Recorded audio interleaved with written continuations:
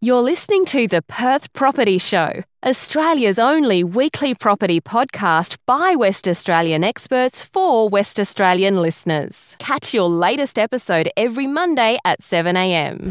Good morning, everyone. Welcome to the Perth Property Show. My name's Trent, your host. As always, today we are having a little bit of an intimate session. It's you and me. We're back down to a Q&A session on everything that's been coming up through our door over the last couple of months. Next week is going to be a super exciting episode. I hope you are hanging out for it. We have Brendan Ptolemy in to celebrate our 100th episode. Cannot wait to have a chat with him about how the market's been going on that broader spectrum and really getting in some insights on his perspective on the valuer side. But today we are answering your questions. There's quite a lot of them and quite a lot to get through. We'll start from the top. First question comes from James. It is it worthwhile subdividing a small 400 square metre block? It's R60 and it's in Shenton Park. James, really cool question. Not many people try and subdivide properties that are under maybe 700 square metres, but when you're in zoning as dense as R60 and in a suburb so close to the city with such a high price point, being Shenton Park, subdividing a property at 400 square metres doesn't sound that crazy. Now, I guess the real tweaker here, the real determinant is how valuable is that house that's existing on that land. Now, if that house is a really beautiful old heritage building or quite a new one that's cost quite a few $100,000 to build, it's very unlikely you'll make any money out of that subdivision because you're destroying too much of the existing value in the property. If, however, it's an old property that really is run down and ready to go, I would suspect that the most profitable outcome for you would definitely be to split that property down the middle into two side-by-side 200 square metre blocks and building something pretty cool, so townhouse level, architecturally designed, something unique in Shenton Park, because there's definitely the money, there's definitely the need, and there's also an expectation that the properties are something special. So that will be my advice, James. Thanks for the email a couple of weeks ago. Next question comes from Malada. What's the cost and time to do a subdivision? Mate, I would recommend popping onto our podcast episodes about subdivision themselves, but generally you would be at a minimum 30 something grand, a median number of between 50 and 70 grand, and sometimes up to 150, 200 grand if you're really in the wrong spot. So that's probably the best advice I could give you quickly whilst we get through the next questions, but definitely check out the Intro to Subdivision podcast with Dave Gilbert, our property development manager from Strategic Surveying. Chloe asks, looking at buying in the north side of Perth, I'm torn between buying and building this time around. Are we better off investing now or waiting 6 months in case the market drops? Chloe, I guess that really comes down to your perspective on the market. My perspective is that we are definitely in the early stages of a strong growth phase in Western Australia. So if you were to wait another 6 months, our perspective is you'll be paying more then than you would now. So I would definitely be buying an established property. I wouldn't be building. The builders have already pretty much shut up shop, and they're definitely charging overs for their services right now if you're not in that development space. That would be my advice there. Get in early and buy something established whilst everyone's running around in the house and land market space. Jen asks, we had been told by an agent who's made inquiries on our behalf that the shires require a certain amount of money in order to develop a certain amount of units or blocks on our 1 acre property. Can you explain? Jen, you're not wrong. When you are developing over 3 or 4 or 5, depending on the council, lots on your existing lot, you will have to pay a contribution called public open space contribution. That's usually set at a cost of 10% of the existing land value. So if your property is worth $500,000, in order to clear a condition of that subdivision to get the property titled, you'll have to pay your local council $50,000 in cash, on top of the myriad of other conditions that normally cost between that sort of $60,000 to $100,000 for that size of a block. So quite expensive. A lot of people decide, look, let's not bother going to that 5 or 6 properties. Let's keep it at 3 or 4 and avoid having to pay public open space. Mike asks, what do we look out for when calculating return on a development, including GST? Michael, my hurdle rate is having a look at 2 different factors. One is the margin on development cost. Usually I want to see that up in the high teens, and also the internal rate of return, which is a margin on development cost with a time factor, and I want to see that in the high teens as well. So at the very minimum, I want that as my project, and I want to be leveraging my money with the banks so that I can be making as close to 100% return on my money as possible. Okay, next question comes from Dan. Do you see any opportunities for a dual frontage subdivision in the western suburbs? Dan, this is an awesome question. You've clearly been doing your research. Mate, I'm a little skeptical as to whether that would be the most profitable outcome. If you're looking at the development sites in and around Nedlands, that sort of area, most of those sites have been rezoned for higher density than just turning one block into two. Therefore, the sales value, the price you're going to have to pay at the front end to get that property will generally be too high for you to be able to make a profitable development by just turning one property into two. Now, if you've already got that property and you be just looking to maybe rebuild on half the block, then certainly you can cut half the block off and have that help pay down your loan or pay for your build. But if you're going to go in there and buy, I find that you at least need to be turning that property into 3 or 4 new properties to be able to make enough money to justify the price you're paying. Good question, Dan. Next question comes from Lydia. How important is the area when choosing an investment property other than close to infrastructure? What else should you consider? Really good one, Lydia. My 4 factors that I always stick with are how close are you to water, being the ocean or the river. The most expensive and strongest part of our market are those that are close to the ocean and the river, i.e. Peppermint Grove, Mosman Park, Cottesloe, those sort of areas. Secondly, how close are you to the city? Most of us still work in the city, so we want to be as close as possible to reduce transport times. Thirdly, how close are we to activity centres? Beaufort Street, Claremont, Leederville, Vic Park, Fremantle. Those sort of areas help us enjoy our lives, and the closer we are to them, the more often we're enjoying our lives. And finally, how close are we, or are we in some great state school zones like Willerton, Applecross, Rossmoyne, Churchlands, Mount Lawley. These school zones, Bob Hawke school zone as well, these you're paying a premium to get in, and also it's generally insulating any price drops. For example, over the last 5 years, properties in those school zones were much more insulated when it comes to price drops.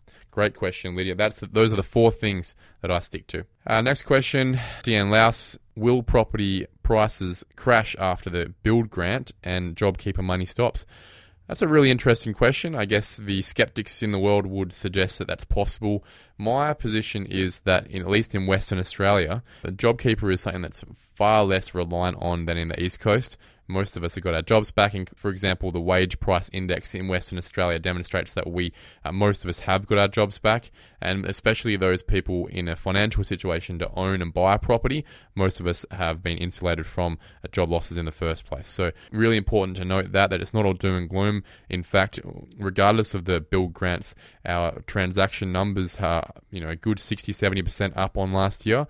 Our stock on market is a good 50% down on last year, and our rental property vacancy rates are half of what they were in the boom, so twice as tight as the boom. So all those indicators, regardless of the grants, regardless of COVID, have been pushing through before COVID through to now to be demonstrating that we are in an uprising of prices, and I think it will continue that way, especially with no one leaving Perth these days and lots of people trying to get back in. Next question, Ben, how much harder is it for mum and dad developer to obtain finance these days? What kind of interest rates are we looking for? Ben, I actually think it's easier these days. It was definitely a lot harder a year and a half ago when the floor on assessment rates was up at 7.5%. We're now at 5.5%. So you're effectively, artificially, 27% richer in the bank's eyes in terms of your servicing. Now that the Royal Banking Commission is not breaking everyone's balls as well, the banks are a bit more relaxed giving finance, and they've also been given a directive by the government to start opening the floodgates a little bit to get more credit going. So this is actually a great time to be looking to get finance, I think. Interest rates, owner-occupier, low 2s, investors, higher 2s, early 3s. Sandra asks, any book recommendations for us in regards to structuring our loans for tax-effective purposes? Sorry, Sandra, I don't really have any great answers for you. I would have thought, hopefully, that we're giving you some great advice with Sam Corello and Carlo Bordi, our finance and tax guys, on this podcast. And if you have any questions specific to that, I would suggest give them a call directly. Nothing better than going straight to the horse's mouth. Simon asks, can you get the same quality of build right now than you could a year ago, given all of the grants are thinning out our workforce? Simon, that's definitely a question that is really quite pertinent. I think it's going to get more pertinent going forward as we have more builds and less people to effectively build those properties. Now, I think it's just a case of making sure that regardless of the builder you go with, you're always staying on them, and probably a good time to hire a building inspector, an independent building inspector that can help to ensure that your build meets the code and the spec and the quality that you signed up for. I think that's a really good place to start. If you still want to get that build done, I'd suggest it earlier rather than later, because it's only going to get harder to find talent, to find staff, labour to get these builds done a good year from now, I would have thought. The next question comes from Choice. Name some good locations in Perth to buy land and build a house for investment and residence. Choice, the closer you are to the city, the better. Stay away from all of the house and land suburbs. Everywhere where a land developer and a builder is in bed with each other trying to sell you something next to a display home, these are not good places to buy land and build a home. I will be looking at as close to the city as you can in infill suburbs, existing older suburbs where you might be able to find an old property that you can knock down and then build on that. That's where you should be going. And then really the location just has to be somewhere that meets your lifestyle so that you can live the best life you possibly can. The closer you are to the city in an established older suburb with older houses, the better financial decision it will be. Harry asks, if we missed out on the grants, would it make sense to hold back building until maybe a year from now?